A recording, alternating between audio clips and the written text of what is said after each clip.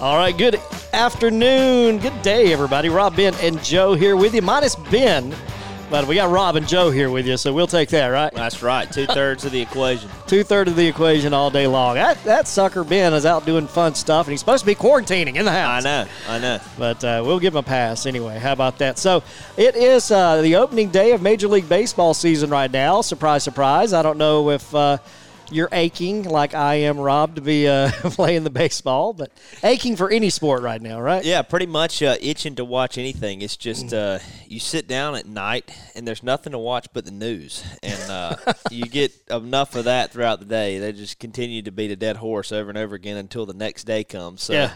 I found it just increasingly enjoyable just to watch the Dow stock meter increase the last 2 days. It's like the only positive that I've seen, just because money's coming into the market, is funny that the way that the human behavior. I've watched it go all the way to like 19, and I've just watched it steady tick. Just tick, tick, tick. That's the most positive thing I've seen. So there's no sports on. Well, some positive news for you here. Of course, you're listening to the Rob, Ben, and Joe Show, courtesy of Network One Sports and Bubba's Tire. And also, you can now find us on Instagram and Twitter, where we live at RBJ Show, Facebook at RBJ Podcast, and now on your Spotify and your your iTunes playlist or iTunes podcast, Google Music, as you may know, or now Apple Music. Why do I keep wanting to call it Google? It's Apple Music. Google's right? a big brand. Yeah. You can find us on your iTunes podcast. We'll say it that way. That's Just it. search for Rob, Ben, and Joe Show.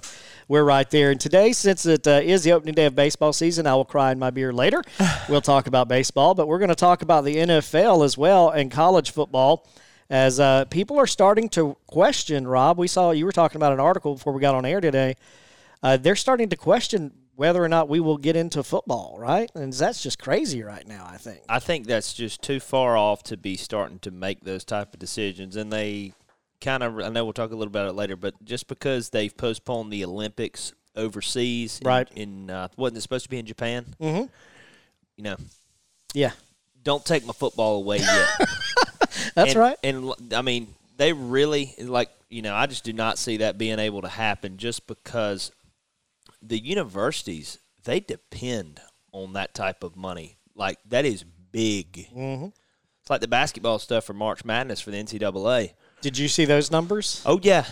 Yeah, I saw an article on that. Was it $135 or $35 million that they were taking out of that pot? I saw an article, and I'll find that article here in a minute. It's insane how much they gave up from not being able to play, because they made almost $1 billion it was off almost of it $1 billion last year. Total revenue. I mean, so you're talking about astronomical amounts of money, but just imagine college football on a Saturday in August or when it's basically September. Right. Imagine how much money each one of those schools gets, because now you have the SEC network, ACC, Pac-12. You have all these networks that if they don't have football, what are they going to generate revenue off of for 4 or 5 months? It's who knows? Who knows? And that's a part of, like, hey, you really have to sit back, and we'll have to, at that point, I think we'll have therapies and other stuff to really, because there's a lot of stuff that's coming around now that we're, everybody's all hands on deck. Right. I think it's going to come around, but I think you have to do a cost-benefit analysis of, especially for the universities, of what the cost-benefit analysis is, and not even to mention, you already gave some kids in the spring, you already cut their season short, and so, like, the overlap from players not being able to play, could you imagine skipping a season? What's going to happen to these kids? It is almost unthinkable to think about. If we hadn't have already experienced something so crazy already, it would be unthinkable. But luckily for us here on the show tonight, we have a friend joining us tonight, former NFL defensive back, friend of mine, played high school ball together. And I have to say, Evan was much better than I was, I guess, because he's got years in the NFL, and I never even got close. So, Evan Oglesby on the phone with us here tonight. Evan, how are you doing, sir? Man, I'm doing great, for the time being. Like you said, we quarantine inside, so it's a different world for me right now. I hear you. So just so you know, our friend here, Evan, I will let you give your resume, sir, but we played ball together, Stevens County High School in Toccoa, Georgia. Evan was a phenomenal player, a year or two younger than me, but spent some time in the league and also at the college level. So, Evan, why don't you go ahead and give us your resume there and let everybody know who and what you were doing in the league. Well, again, I graduated in 2000 here in Stevens County. and I attended the University of North Alabama. I was a 4-year starter. My junior season, was able to become a first-team All-American. So that was like a major honor for me to actually get that accolade behind my name. And fortunately, I guess during that season, we played a Division I school, and they had some guys getting scouted by the NFL. And I had a pretty good game versus those guys. And then that following week, I had about 17 NFL teams at my practice. So I got on the radar wow. during that game. And didn't get drafted, but I went undrafted free agent to the Buffalo Bills. I played there my rookie season for most of that season just on practice squad. Then the Baltimore Ravens allocated me in December of my rookie season to the active roster. And so I played with the Ravens 2005, 2006, played with Dallas 2007, went back to Baltimore in 2008, and 9 and 10 I was down in Miami. So that was a little bit of my NFL career. I hear you down there with my Dolphins. You know I'm a Dolphins fan, right? Bless your heart. Evan, this is Rob here. It's good to talk with you, man, but that's what we tell him all the time. Yeah. You got a rough squad, man. Yeah, buddy. So, Evan, let us ask you a couple of questions because you've been in the NFL and in that environment as a player. If you were playing today and all this stuff was going on, what would it be like in your mind or in a team organization, you think, right now? What are those players going through?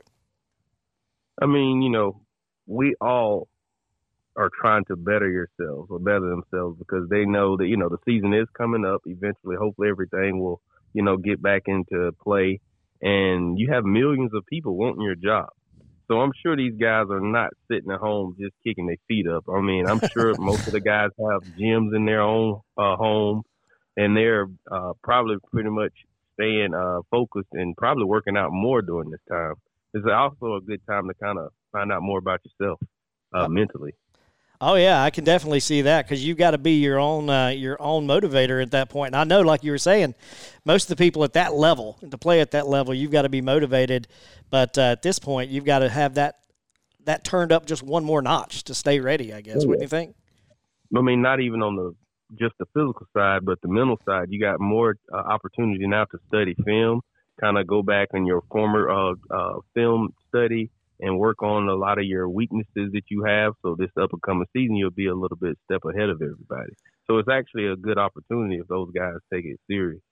Yeah, absolutely. Gives them a chance to take some time. And I was fortunate enough to play 4 years at Mercer University in Macon. So we were in Division I AA. We played in the Southern Conference. And so I'm well aware of the collegiate demands and everything. And so, Evan, talk a little bit just for our listeners so they can kind of understand from going to college to the professional level, kind of talk a little bit about maybe the difference in preparation, like how much more independence do you have at the NFL level? Like, at the collegiate level, you respond to, the college coaches and they basically are your boss and you go to every team thing that's required and there's not a whole lot that you do individually besides some, group work or some group workouts, on a Saturday or after classes and stuff. So, talk a little bit about it. How much independence do you have, and how dedicated do you have to be and disciplined at the professional level compared to the collegiate level? Well, like you said, it's a major difference between college and professional. In college, again, you're with your team most of the time. Those coaches pretty much demand you to be at these meetings and workouts and proper meal prep and things like that. Mm-hmm. The difference between NFL, again, there's millions of guys that's wanting your job. So if you don't do what you have to do, then it's okay. We got other guys that we can go after. It's pretty simple. So, my story is a lot different from versus a draft pick.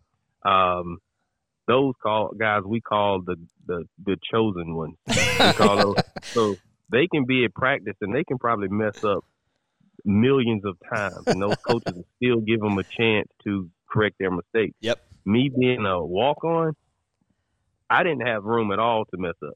So, you have a lot of guys that, when they're not in and they're on the sideline watching, they're probably jaw-jacking around and playing around. Me, I was listening to the coaches of what they was telling the starters.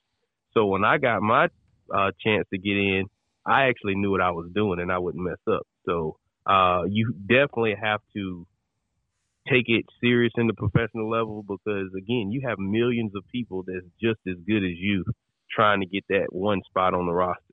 So it's like, I'm not saying it's stressful, but it is very stressful. I'll say it's stressful. I'll say that. I can imagine, man. I mean, but again, like I said, I was undrafted free agent, so it was 10 times harder for me than it would have been a draft pick coming in as a draft pick.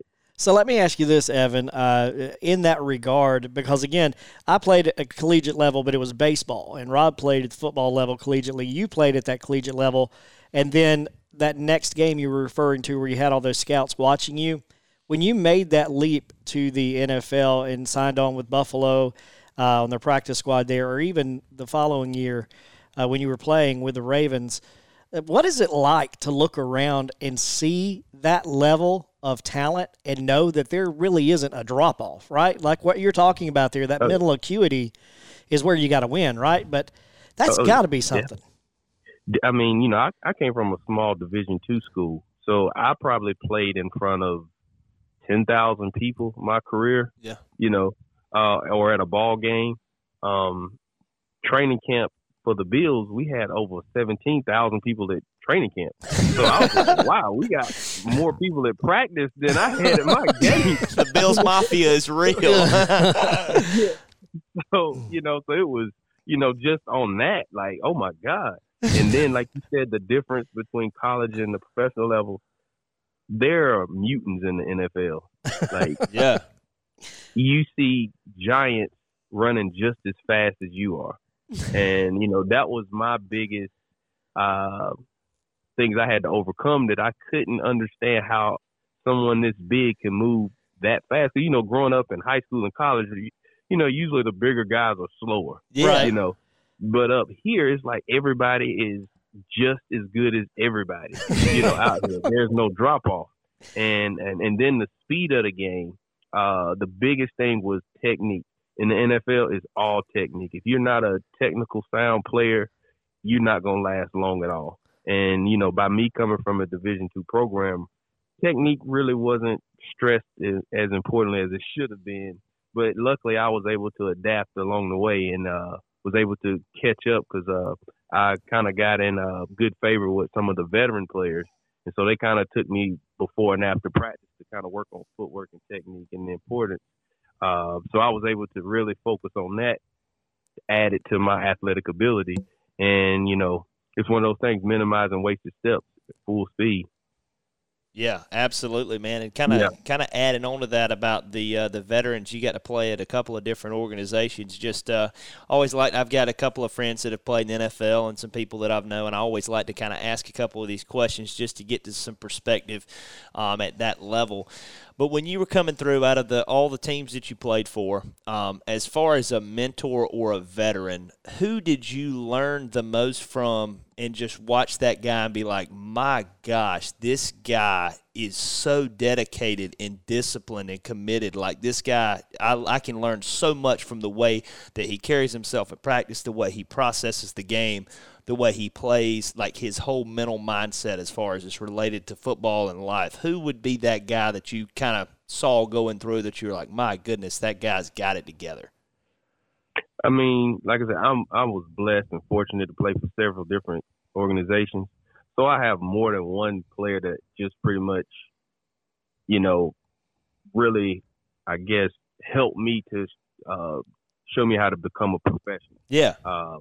And a student of the game. When I was in Buffalo, again with the Bills, the defensive coordinator, Coach Jerry Gray, he was on me, and really pushing me the importance of technique. And, when I went to Baltimore, I came in on the dream team. You had Deion Sanders there, which was my childhood idol. You had Ed Reed. You had Ray Lewis, Terrell Suggs, Peter Bower. Do we got time? Because I can keep going. I'm about to say, I mean, that's like so many Hall of Famers on that team, and it was like, wow.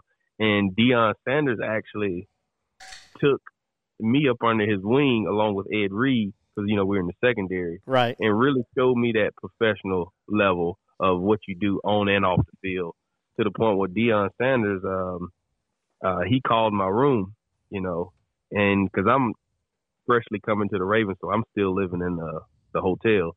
And so I get a phone call through my dorm room, and I'm like, who's calling my dorm room? Nobody know my number. The hotel room. So, right. When I picked up, he was like, what's up, this Prime? And I'm like, who? He was like, Prime? And I'm like, Deion Prime? So in my mind, Deion calling me? Man, that's crazy. So that's then cool. I had to come like, okay, I'm like, what's up, man? What's going on? He was like, what you doing? I'm like, man, I'm up here in my playbook, He was like, come downstairs, man. We about to go somewhere. I'm like, where we going? He's like, man, we got to go get our feet done. I'm like, go get our feet done where? He's like, man, we go get our feet done. So I was like, man, I'm not going to get my feet done. He said, man, if you don't bring your tail down these steps. So I came downstairs. So I'm getting in, on the route to the nail shop, and I'm like, okay, if Deion goes to the nail shop, then I guess it's cool to go to the nail shop. So I walk in the nail shop, all the ladies and the women are in there, and they looking, and I'm like, oh my God, this is so embarrassing. And right when I put my feet in that water, oh my God. I don't know if you gentlemen has went and got you a pedicure. I have. The look package. Oh my God. It is legit. It is legit. Yeah. I've been going every week. Every 2 weeks for the last 10 years now since I've been playing. That's awesome. But he was telling me that taking care of your body, your feet, these are what's going to pay your bills. So you're going to have to learn how to take care of your body so you can go out there and play at a high level. A lot of people, when they build houses, they got to keep their tools sharpened, when it's not being put to work. Mm-hmm. And we got to understand that as athletes, we got to take care of our body when it's not getting put to work. So all of these little things you have to add to your normal regimen. So I started going to the nail shop. I started getting regular massages, on top of, the workouts that was mandatory. But when I had time alone, I became a member of a gym. So I did yoga and all of that stuff, what helped me prepare me for that next practice. Because they kill you in practice. So you got to have to recover fast so you can go back out there and keep playing at a high level, because a million people want your job. So in the NFL, again, me as a undrafted free agent, I'm at the bottom of the totem pole. So I have to play up every practice just to keep my name in those coaches' mouth and circulating in the meeting room so I can get on that 53-man roster. So Deion was one. Ed Reed showed me the importance of film study. I mean, that man studies so much film. And he made it fun. It wasn't just like we staring at a computer or television. He made it fun. And, it was so, I guess, contagious that everybody, once we went to practice, we already knew what to expect. And then once we got in the games, when the teams come in, if it's 3rd down and 5 and they come out in this formation through film study, we already know where the ball is going. Yeah. So, it's slowing the game down, per se, as they say, once you become a student of the game. So Ed Reed was a major asset to my life. Then when I went to the Cowboys, lo and behold, Terrell Owens. Who would have thought T.O. was someone that I guess gravitated to me as well, and we hung out, and I was like, man, T.O. want to hang out with me? Like, what? That's cool. And he taught me the importance of the nutrition, how to eat, how to take care of your body. And in that off season, I felt bigger, stronger, faster, healthier, leaner. I felt like I was probably in the best shape of my life by training with Terrell and sticking with his diet plan. So, wow. Like I said, I've had so many. It's Chad Pennington when I went to the Dolphins. He was the quarterback with the Dolphins. And it was when Chad Henne was the actual starter, but they kept Chad to kind of get him coached up because he was supposed to be the future of the Dolphins. But Chad Pennington, I asked him, could I start watching film with him so he can show me what quarterbacks look for when they get their pre-snap read looking at cornerback. So I started building a relationship with CP just in the film rooms and stuff like that. So he added a lot of value to my life, man. So there's a lot of special guys that I came across, man, that helped me along the way. And, very blessed and fortunate to say I've done that. And I'm from Toccoa, Georgia. I know that is so cool, that perspective, man, and just, hearing about that and those guys taking time. And you can see, like, guys like yourself, you have to put a lot of time in there to be that good and to be at that level. So kind of that's just really neat to hear about that. So one last thing that I always like that I asked, you've probably heard of him, but Morgan Burnett, he played at Georgia Tech. He was a safety. He played with the Packers for years, and I think he was at the Browns this year. But I always like to ask the NFL defensive backs, who was the quarterback in the league, either on your division or that you saw any time playing, that you were like, if it's third down or fourth down, that you're just sitting there like, oh my gosh, this is going to be tough when we got to play this guy when it's crunch time? Who was that QB that you really were like, my goodness, that guy is tough? Well, again, man, you see what's in the NFL back then. I know I'm putting you up against the wall here. I mean, I can tell you two stories. One was Tom Brady. I wasn't a starter, okay? So when the thing about the NFL is a chess game, they want to create the mismatch. Right. That's why they give the pre-snap read to see what the defense is going to what kind of defense they playing, and then they change the call, and then they figure out who's the mismatch, So we play in New England. I'm with the Cowboys, and the corner just went down. So I came in the game, and it's like 3rd and 8. And so I'm going through, giving them a frost pre-snap read, and I just happened to get eye contact with Brady. And it was like, here we go. And I'm lined up against Randy Moss. Oh, my goodness. Oh my God. No trouble there. Yeah. I am not getting on their highlight tape, right? So I promise you, I think I had 2 back pedals, and I turned and ran because I knew they was going deep. And sure enough, Randy kept coming towards us. I just kept staying on upfield shoulder, and I saw Tom Brady checking, but I was in such good position on Randy. He decided to throw the check down, and I was like, "Yep, y'all not gonna get me, not today." That's awesome. But then a part of me was like, I wish he would have threw it, so I would have been like, okay, what if I'd have got an interception? That's right. What if I would have picked him? Yeah. What if I'd have picked Brady? That's right. Been on Randy Moss's. You got Moss right there, right? Exactly. And then the other one was, of course, Peyton Manning. We, like I said, did the pre-snap read and everything, and he actually was going to the hot route, but then he looked at me and saw that I was a new corner out there, and he changed the play. I was, oh my God. That's great. How you gonna change the play? And so luckily, luckily we had a nice defensive line that made him rush. They had to get rid of the ball quicker than he thought and didn't get a good throw in. But yeah, man, those are the 2 quarterbacks that, those guys are legends. That they find the weakest or they think they try to pick the mismatch. Right. If you're a new guy out there on the corner, they coming. They coming. You just know it. That is so funny, man. That's hilarious. That is funny right there. Be backed up against Randy Moss and Tom Brady. Like, oh yeah. I didn't even do my pre-snap read or nothing. I just started turning and running. Just bail out. I ain't getting beat deep. I'm not getting beat deep. I hear you. Well, Evan, I tell you what, man, we're going to take a quick break here. We're going to come back, and we want to let you talk about the Evan Oglesby Foundation for just a minute as well. So we're going to take a quick break here. You are listening to the Rob, Ben, and Joe Show.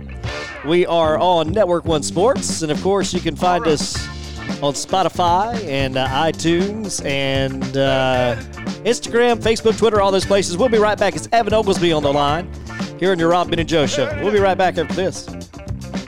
California groove gumbo, ladies and gentlemen. Yeah.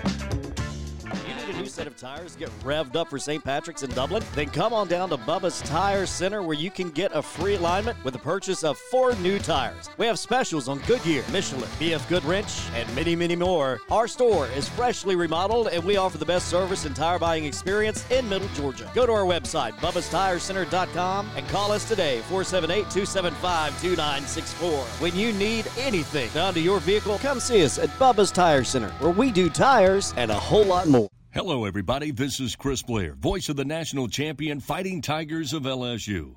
And you're locked in to the Rob, Ben, and Joe Show. Middle Georgia's #1 voice of community and collegiate sports. Go Tigers. All right, so it's Robin, Joe, minus Ben here today on your show. Brought to you by Network One Sports and Bubba's Tire. Also find us on Instagram and Twitter at RBJShow or RBJ Podcast. And you can find us on Spotify and, of course, on Apple iTunes Podcast. We got Mr. Evan Oglesby on the line with us here tonight. And Evan been sharing stories with us about the NFL age and his time with the Ravens, the Cowboys, the Dolphins, and the Bills. And I'll ask you about my Dolphins as we get to the tail end of this, Evan. But right now we want to talk about the good things that you do in our community, hometown, Toccoa, Georgia, where you have given back to the community with the Evan Oglesby Foundation. Tell us a little bit about that. Yes, started back in 2008. I saw a lot of guys on the team that was doing so much back in their communities. And, I've always had a passion with the youth. And so I thought it was a perfect opportunity that I can start the Evan Oglesby Foundation. My nickname is EO, so it was kind of cool that I was promoting education and opportunity. So it kind of goes along pretty good, the EO Foundation. Yeah. We started that, and our mission is to empower and strengthen youth to achieve excellence in education and athletics that create opportunities for success. And basically, by being in a small town, people think college is just an expensive thing, and it is, But my thing is, if you have a talent, I'm not promoting going to the professional level, but let's fine-tune that talent that we can go to college to get that engineering degree for free. All you got to do is play football or get this doctorate degree. All you got to do is play basketball or, some sport that you already have a natural talent for. You just use that to get your education paid for. Sure. So I came back and I've been doing a lot of sports camps, and we teach character building through sports, financial literacy, leadership, characteristics that helps them win on the field, but also in the game of life as well. So once they do get that job, the same principles apply as if you was on the team.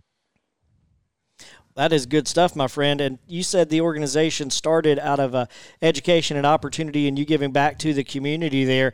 Can you point to any stories that you want to share with us about people that have come through your program or opportunities that you've provided to any particular person through maybe grants or scholarship or opportunity that we can hear examples of? Okay, yes. Ultimately through all the summer camps and things like that we do, our funds goes towards providing scholarships to graduating seniors. So we have given over 35 seniors from Stevens and Habersham County scholarships to go to secondary and or 4-year programs. Nice. And I guess we have had maybe 8 that has received an athletic scholarship, and one being A.J. Howard.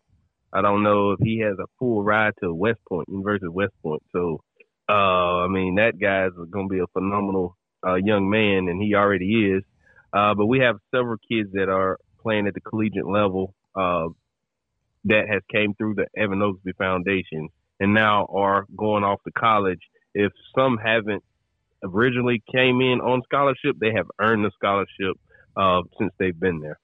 So, and that's just on the athletic side. And we have a lot of young ladies that have went to school for nursing and to be secondary education teachers, and one of them is going to be an artist. She's taking art as a major. So cool. We just don't kind of give scholarships to a certain class of kids that's trying to do things. We have a application process, and then we pick from there. And luckily, we've been having a lot of good students that we do pick our reward for our scholarship. That's outstanding work, man. And I know, again, I had the pleasure of getting to play ball with Evan, and we grew up kind of together. We were only a year or two. Were you 1 year or 2 years apart, Evan? I don't even remember. Were you a year behind me or 2 years behind me? Was you in 98? I graduated in 97, the class of 97. 97, 3 years. 3 years, okay. So 3 years behind me. All right. So I've seen some of the work. My point is I've seen some of the work that Evan's done there with his foundation and the kids coming up. And it's so great to hear you talk about Evan there. It's not only the boys, but also the girls and the accomplishments academically and athletically, and seeing the growth in the community there for not only Stevens County, but the neighboring Habersham County as well. So how have people been able to impact your foundation from your NFL relationships? Have you had other people come back in or visit or been able to just partner with you to come in and say hey to the kids and good things like that? I think that's a unique approach that I do have, that I am able to invite former teammates, used to be current and former, and now partnered with Tavares King. He has some guys that are in currently. And we able to do these all-star weekends that we bring a lot of different celebrities into the community. And we pretty much let the kids hear their stories and get to, meet and talk and touch those guys because everybody came from a similar background. And me coming from Toccoa, I used to hear about the guys that went to the next level, but I never saw them. I used to always hear about them, but I never saw them, so they can tell me how and what do I need to do to get to that professional level. And so it was a major part of me that the kids gonna know me. If I ever make it, they gonna know me. They gonna be able to reach out to me and talk to me, and hopefully I can give them the wisdom and tips that they need if they want to play at that next level. So I've had Ed Reed in town. I've had Walter Curry, Tavares King. He's a Habersham legend, UGA football player. Musa Smith has been to town. I mean, there's so many guys there's so many guys that have came in. Ronnie Brown, he's a Cartersville, went to Auburn, played with me down in Miami. Quentin Mosley, UGA. Linebacker, played with me down in with Miami. Donnell Ellaby. Like, it's just so many guys, and that's the thing. Like, when we make it to the league, we all, like I said, have similar backgrounds, so we know how important it is to go and give back to the next generation. Because there's going to be more kids that want to have that same dream that probably have never been around this environment, and hopefully that what steers them in the right direction, so they start making better decisions in the classrooms, making better decisions as far as choosing their friends, creating a work ethic, all the characteristics that we went through, and it led us to this point. And it's just, I'm not saying being a role model, but I say a big brother, so we can kind of give them a guideline on what they need to do if they want to get to that next level. You got to learn how to make those hard decisions. Yeah, absolutely, man. That stuff is so critical for people to see guys like you and Ed Reed and people that they can see on TV and then come back and that they're actual human people when it comes down to it. And it's so you guys do the right thing when it's like that, and you come back and give back to the community so the kids that come from similar situations, they can put themselves in your shoes and like, well, he was here once, and you can relate to these guys, and they can see that. I was fortunate enough to help out a few years back, Demarius Thomas. We call him Bebe from around here, but he played with the Broncos and stuff, and he's hosted several camps here where it's a community event, but he's brought Emmanuel Sanders with him, Justin Houston, Morgan Burnett, some guys that you see playing on Sundays, and they'll get up and talk and kind of share some of their stories and kind of how they came through, similar to the same way that you're talking about that you guys do. In that perspective, for a 7-year-old, an 8-year-old, a 12-year-old, a 13-year-old, or a kid that's in high school, to be able to see that and realize that you're just not some fake person on TV that all they ever see you in is a uniform, that you're actually a person, and you talk about where you came from and how hard it was and what the work is put in. That's what it's all about, man. That's how those kids, they can really relate to you guys. So that's so cool that you're still actively doing that, man. That's awesome in your community. I mean, I love doing it, man, so I don't work a day of my life. That's right. That's awesome. That's fantastic.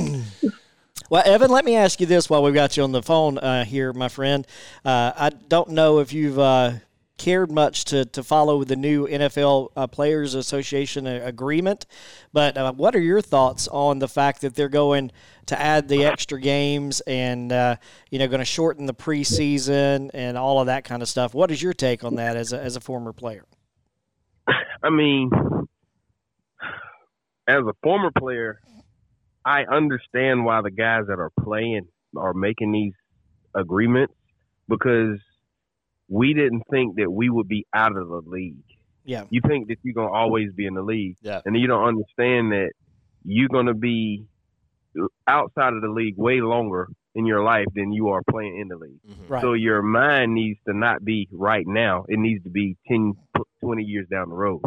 So by adding these games or agreeing to that, the NFL is kind of winning on the back end once they turn former players.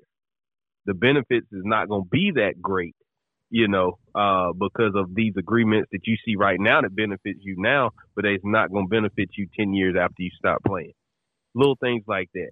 I didn't see it when I was playing, so I kind of understand why they are doing stuff like this. But now I'm a former player, and I'm hoping that they have this mindset to, look, don't forget about us type stuff. Yeah. But, I understand because I was there too before. Right. But if they just start making decisions looking at the long term when they're in there negotiating and stuff, that's the only way we're going to make change. So right now with the new CBA, we just got to hold off 10 years, hopefully. we can get it in these young guys' heads. Like, hey, don't forget about us. That's right. That's right. You got to think long term, man. Don't think about the next 2 or 3. Think about the next 20 or 30. It is, man. That's kind of crazy. You looking at a rookie contract now. It's almost $500,000. Yeah. I didn't get that to my third year in the league. This guy fresh off of college getting that. So it's like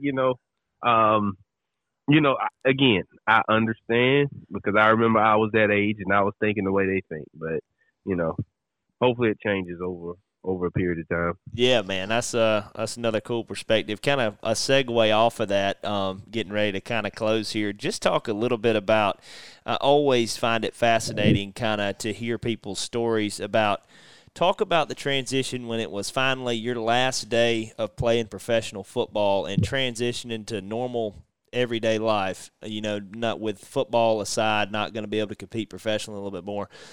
Talk a little bit about that transition, and was it difficult for you, or was it kind of a cool turn the page type of thing, or kind of how did that transition go, and how did you take it?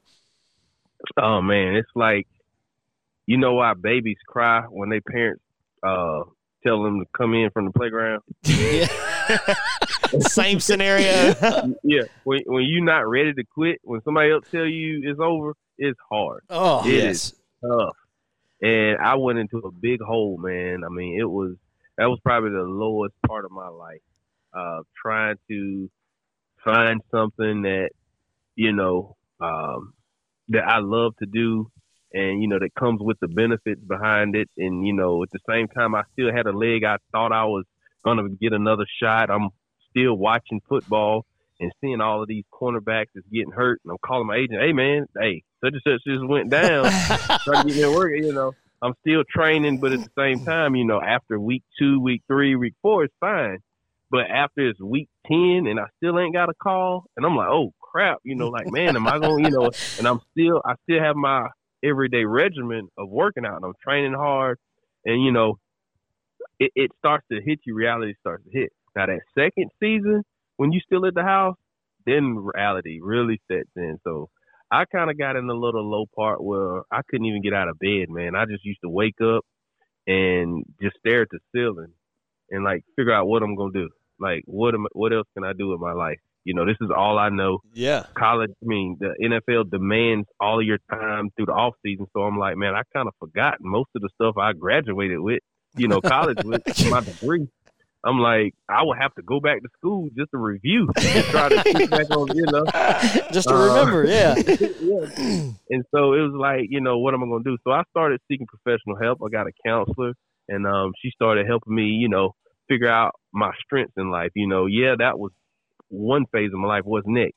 And I always had a passion for youth, and it just kind of helped me with my quest of getting myself back together because I'm still active, I'm still working out, but now I'm helping some other person live out their dream.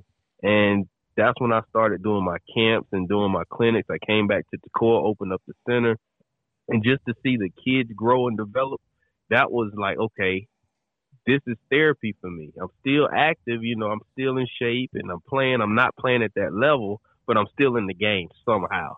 And then now my quest is to help you get there, get to that next phase in your life. And I was able to overcome all of that. I probably didn't watch NFL for about 7 years. Wow. The game. Yeah. Because I'm at the house watching guys that I'm better than play. And then they're getting contracts. And I tell people I don't watch football. And they're like, why you don't watch football? I'm like, if you get fired from your job, you going to go back seeing who else they done hired? It's true. That's a very good way to look at it. Yeah. Like, no, I'm not watching that, So, so I'm like 2 years ago was the first time I started watching the playoffs. And then now, I guess the bitterness has left. And now, I can watch the game now and enjoy it without those feelings. For one, a lot of the guys that has retired when I was in there. So I don't even know these guys. Don't know these kids in there now. Your competition's gone, so you're like, it's cool, man. I don't know. I don't know how lucky Terrence Newman is. I play with him. I'm like, he's still in the league. That's funny. Well, Evan, we appreciate the time you spent with us here today, my friend. Before we let you go, is there some contact information, or if people want to go see more about the Evan Oglesby Foundation, is there a place they can go see that? Yes, we're online at www.evanoglesbyfoundation.org. We're also on Facebook with Evan Oglesby Foundation and Twitter. I'm moving to Atlanta, and I'm starting a new program with toddlers, getting them started a little earlier. And so we'll be rolling with toddlers, man, getting them started early, just off of physical activity, getting them out of the house, getting them socializing with other kids and things like that. And I think it's going to be a really great opportunity for us as well. But again, we're on social media. Kids or anybody that want to reach out to me personally, I'm on social media with Instagram, Evan Oglesby, and also on Facebook with Evan Oglesby. So. All right. Well, Evan, we certainly do appreciate your time and your insight and sharing with us here today. And hopefully we'll have you on again in the future. But it's been a lot of fun listening to you talk and tell us the inside scoop for the NFL. So before I let you go, I told you I would ask you about my Dolphins here at the end. It's a waste. I've told him. It's a dumpster fire. I've told him. Don't get your hopes up. Okay. Well, then I guess we'll just leave it there then. I just won't get my hopes up.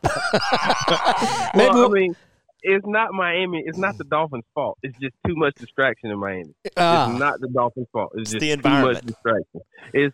It's so big that the players, there's not that team camaraderie that other teams have because there's so much distraction in Miami. Everybody does their own thing. Where versus Baltimore, if one person went out, our whole secondary went out. Yeah. Or all the receivers went out. And in Miami, it's just so many different things and elements. People do their own thing, and then you don't have that team camaraderie. All right. Well, that's good to know. Now I know why my Dolphins are awful. It's just exactly. That's it. A bunch of individuals. Man. That's it. No team. All right. Well, Evan Oglesby there with us. Evan, we certainly do appreciate you, sir. Thank you for spending the time with us. No, thank you. All right, and we will talk to you again later on. Rob, Ben, and Joe here with you. We'll be back in just a little bit. Brought to you by Network One Sports and Bubba's Tire. We'll be right back to talk about what might be the college and NFL season coming up. We don't know, but we'll talk about it on the way back right after this.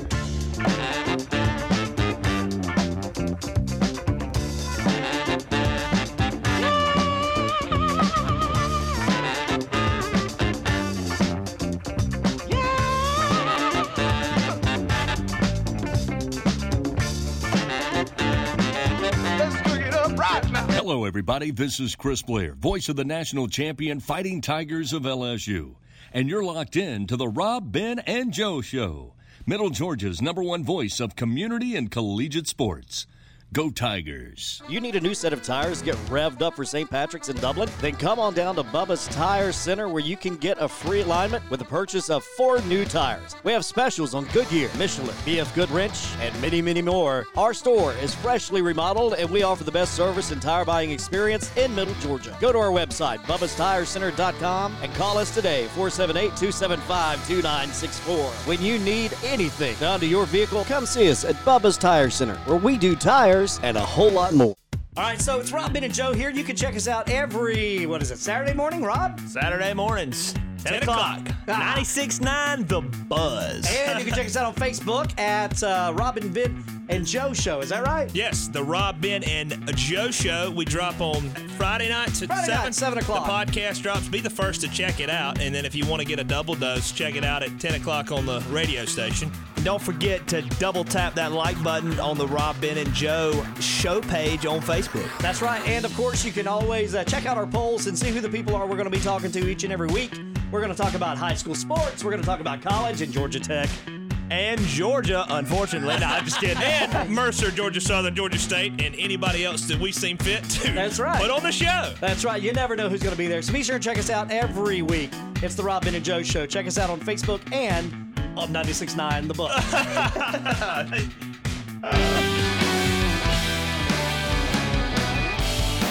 All right, welcome back to your Rob, Ben, and Joe Show. Minus Ben tonight. He has left us high and dry, even in the quarantine. He's left us. I don't understand. He has. I'm just playing. Had to get out and go take care of some good stuff, I guess. So, but he had to miss Evan Oglesby. So how about that? What a good conversation with Evan. That was so cool. The perspective of just every different player, because everybody has a different background. Everybody has a different – some people are drafted, some people are undrafted. And it's just so cool to listen to everybody's pathways, their different stories. And I think some of the coolest stuff is just getting to see some of or hear about the human behind the football pads or the helmet or the jersey, like hearing about Ed Reed and Primetime. You know, like that's – just listen to that kind of stuff. Really cool, man, because, you know, we don't get to watch that. I mean, you may get to watch a 30 for 30 on somebody, but that's not like Joe telling a story about a personal friend. So talking about Deion Sanders, that's just really cool, man. Yeah, Deion never called me and told me we were going to get our nails done. Yeah, you know, that's just like stuff like that. You never hear that on TV. Yeah. I mean, that's only a one-on-one perspective. So that's the stuff like that that's just really cool. Imagine that story about, you know, he shared with us there coming in the game against Tom Brady, 3rd and 8, and you got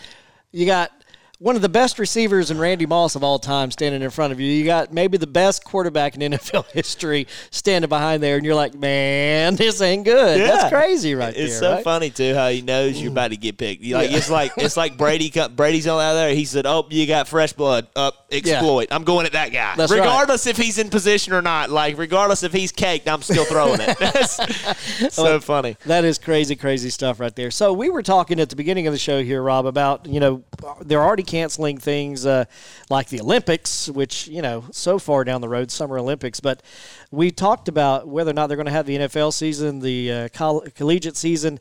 And I heard a story on the way over here. I was listening to ESPN radio. And they were talking about the date of July 1st, I believe they said. If they didn't know by July 1st, there would be, you know, potential problems for the NFL season is what they were referring to in that particular story. What are your thoughts on that? I mean, do you think we have to know and everything has to be back to normal by July 1st, or is everything else really in jeopardy? What do you think? There's a couple of pieces to the platter. Let's just put it that way. Yep. The reason why July is such a big date for the NFL, for one, is because they start training camps. Mm-hmm. But on the backside of that, July is a big piece for college football because we all had to report in July, not on July 1, but it's normally the 3rd or 4th week of July was when camp would start. Yeah. So if they have not deemed anything by then, the season's in trouble because you have essentially 6 weeks basically to get ready before school starts and everything to hit it really hard through camp and set the roster, get all the plays in. I mean, there's a lot that happens. New recruits come in. They're trying to acclimate to college life. We got, there's workouts, there's practice. I mean, it's a totally different animal. So by July, if there's something like that still going on, that would pose a big issue, really big. But here's my thing about the Olympics. 100% agree with them postponing the Olympics for this reason. Okay. The president's talks today and yesterday, there's 150 countries affected by this virus. It's not just us. It's not just Italy. It's not just China. It's not just South Korea. 150. Okay, so that's all over the world. So the Olympics, people go out there before July, whenever the start date is. Right. So it's just too early because it's still spreading across the world. So you got people for the Olympics that come from all over the world. I mean, every continent, every place that you can draw a pin to, they're coming to Japan. Right, and they're there in the back end of May. I mean, they're really getting there, getting acclimated to the location and to all the facilities and all of that. It's too early. Yeah. It's way too early. There's just all those people traveling. You get them all, and they provide housing for them. Right. They're in a lot of close quarters because, when the Olympics were in Atlanta, a lot of those buildings Georgia Tech uses now where they were housing Olympic athletes up there. So this is a big difference with comparing it. The Olympics got postponed. So, what about college football and professional? I think we're stepping a little bit too far, looking a little bit too far ahead because, it's going to peak, and you're looking at maybe the middle to end of April where the peak of it should go down. We should have they've got a lot of promising therapies that look like they're going to be out. Yeah, we won't have a vaccine, but there'll be ways to treat it. We'll know so much more about it by May. I mean, I just think that by the middle of the summertime, especially into spring, middle of summer, I think you'll have a really good idea what's going on. I personally think as far as the collegiate stuff goes, I think by June 1st or whenever the last semester of school is and May's over, I think in June a lot of the football players will be able to come back and they'll have summer workouts. I think a lot of that stuff June will be a good point because we got to think, man, we're March 26th. Yep. That's a long time. You got April and May. That's 2 months before anything goes on. That's a lot of days. That's a lot of weeks for this thing to get, It's a lot of time. It's a lot of time, man. So I'm not ready to jump on that yet. I think that's a little excessive for them to even put that out there. And like I told you earlier, what did we say? How much did the NCAA lose on the tournament this year? Almost $1 billion. Almost $1 billion with a B. $1 billion. Yeah. And the city of Atlanta lost $120 million off of just not having the Final Four. Yeah. So with all that being taken into consideration, think about college football. You got a game on Tuesday night. There's a game on Wednesday night. There's a game on Thursday. There's a game on Friday. There's a game on Saturday. There's games on Sunday. Ooh. Could you imagine now if that's the case? And I'll be willing to step out there and say it's not going to happen just strictly for the economic ramifications for media, for the universities, for the professional teams. How in the world for, watching my language, but your brain wants to just kind of it's like, what the heck? Right. How you going to pay Tom Brady to sit on the sidelines? Yeah. How's that organization selling no tickets? They're not going to sell any jerseys. They're not getting any money from broadcasting. And what are they going to do? Even on the college level now, you've got all these, you got the SEC network, you got the ACC network. The Pac-12, Big all 10. of these networks now that, just will not sustain. Well, the SEC and the ACC probably in a better shape than most of the others that are out there. Yeah. But you've got some of those fledgling networks on some of these other West Coast and Middle Conference stations and colleges that would just collapse without a year of revenue. No doubt about it. No doubt. And think about all of the money that is spent on football recruiting, just recruiting alone. Mm-hmm. You're talking about millions of dollars these schools are spending. What the coach's salary? Do you think that that's all donated money by the athletic fund? No, it's not. They're not selling enough season tickets. They don't have enough butts in seats. Right. You couldn't fill Sanford Stadium enough to have enough donations to pay Kirby's salary and to pay the other 30 people he's got on his staff, right. Assistant coaches, player development, the film breakdowners, to the grad assistants. It's the same way at Tech. It's the same way at Mercer. If you're not filling seats and the games aren't getting televised and you're not getting that $300,000 from ESPN on a primetime night, okay, so what about the little school? Mercer gets paid $250,000 the first year we played Division I school. We played Georgia Tech. I'd already graduated. They go and play Tech, get a check for $250,000. That really matters. Really matters for Mercer. That pays for travel for them for the rest of the year. That allows them to buy new uniforms. A lot of that stuff's sponsored, but that allows them to grow and to develop. Right. You got to build a program. You have to build a program, and that's why these big schools will play the little schools, because the little schools can make, in some cases, $500,000. That's such a big deal for those smaller universities. That's right. And they don't all just take it to football. When Mercer gets that check, they get to sprinkle that into baseball, into basketball. That helps develop these universities. And people are taking, if you don't think that sports drives the economy, you're wrong. You're wrong. You're and wrong. Especially at the university level. That's right. As big a football plays, just think about Alabama, Auburn. Yep. That's what I was about to say. Think about the college towns. Think about the things that are going on around the athletic events and all of those towns and the athletes and the family. I mean, I've got a friend right now who's got a daughter in school in Atlanta who is a phenomenal soccer player with scholarship opportunities that are there. And guess what? Right now, all of that's on pause. So she's like, I was just talking to the mother the other day. We work in media together, and we were just discussing. She's like, we don't know where she's going to go to school right now. We don't know if she's going to get to go to school because they don't know what they're going to be able to do with the scholarships that are there.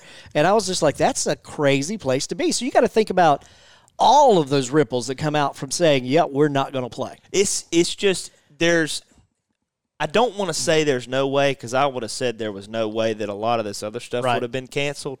But I'm almost to that point to where, like, okay, college baseball, they're losing revenue off of that, but that ain't going to break them. Right. Not one season of that. Right. Like, that's not that much After money. the sixth inning, you walk in the gate anyway, I mean, ticket, like on an average seating night at Coley Field in Athens. Yep.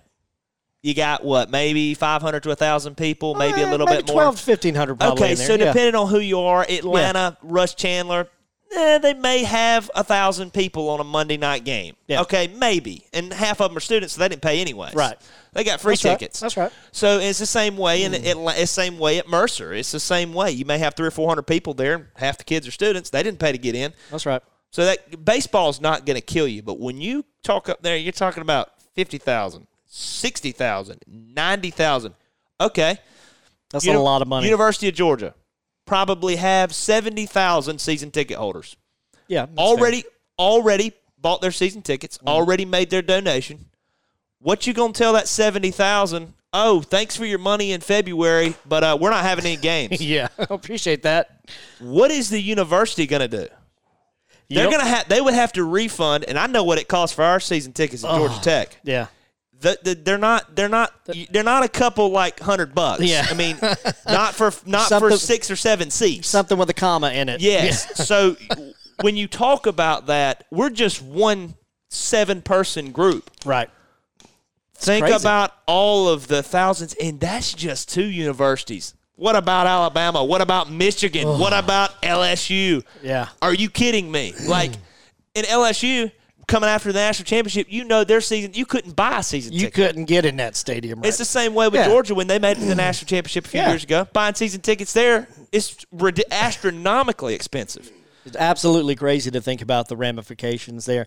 So let me switch gears on you. We got a couple minutes left here before we're done. Can you believe it? The Rob, Ben, and Joe Show here with you on Network One Sports, and we've only got a couple minutes. We've left Ben out entirely, but that's okay. That's fine. So today is opening day for Major League, or would have been opening day for Major League Baseball season. Let me ask you, Rob, what game would you have been watching tonight? Would you have been watching the Braves, or would you have been just whatever all day baseball on the tube? I would have watched what I normally do with baseball, and I'm not a huge baseball junkie as far as that goes. I'm a football, basketball guy, but I like baseball too. I'm not saying I hate baseball, but the opening day of baseball to me is like the bridge to warm weather. Yeah. It's like the spark of like, hey, spring is finally here. We finally have basically something going on every night with baseball. There's something on the weekends. I would have tuned into the Braves. Always like to see I always keep up with the Braves. Like to see what they're doing. You never know what's going to happen. Not with those guys. So I like to watch them and keep up with them. And opening day signifies a start of a long season. You know you're going to have stuff for months on end. That's right. But without the start of that, it's almost like, what are we doing here? It's kind of like what's happening, and it's just so awkward. So for you, I would have been the 2 games I always want to see. I always like to try to flip over and see whoever the Braves are playing on opening day.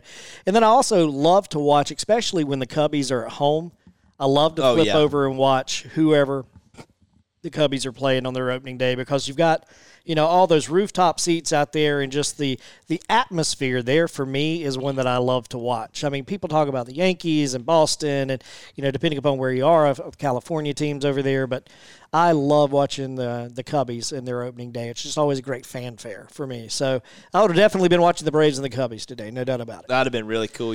Wrigley Field, that's a cool place, and I always like to keep up with the Red Sox too. I've been to Fenway. Those environments are so cool. Yeah. So, but it just feels weird. It's like it's really unprecedented. I mean, you really have not had to deal with any of this stuff. But I think probably by the 1st of May, hopefully we've got sports fired back up, and we've got some, maybe another month of kind of dormancy. We've got some stuff rolling, Well, we will see. We shall see. And one of the other things we did not get to talk about today, but we will next week. We'll wait on Ben to get back. Todd Gurley is an Atlanta Falcon. He is. You guys heard it here first. Yeah. Saw in your crystal ball. But who's he going to run with? That's the question. Ito Smith. Need some help other than because the other guys, if I called their names, you would have no clue. Well, we'll talk about the Falcons, what they got brewing in the draft, and everything else coming back up. Next week, be sure and tune in to Network One Sports. You can find us on Instagram and Twitter at RBJ Show. Find us on Facebook, RBJ Podcast, and now on Spotify and your Apple iTunes podcast. Download, listen to us there. For Rob and Ben, we'll see you next week on your Rob, Ben, and Joe Show. Good night. Let's cook it up right now. You need a new set of tires to get revved up for St. Patrick's in Dublin? Then come on down to Bubba's Tire Center, where you can get a free alignment with the purchase of 4 new tires. We have specials on Goodyear, Michelin, BF Goodwrench, and many, many more. Our store is freshly remodeled, and we offer the best service and tire buying experience in Middle Georgia. Go to our website, Bubba'sTireCenter.com, and call us today, 478-275-2964. When you need anything done to your vehicle, come see us at Bubba's Tire Center, where we do tires and a whole lot more.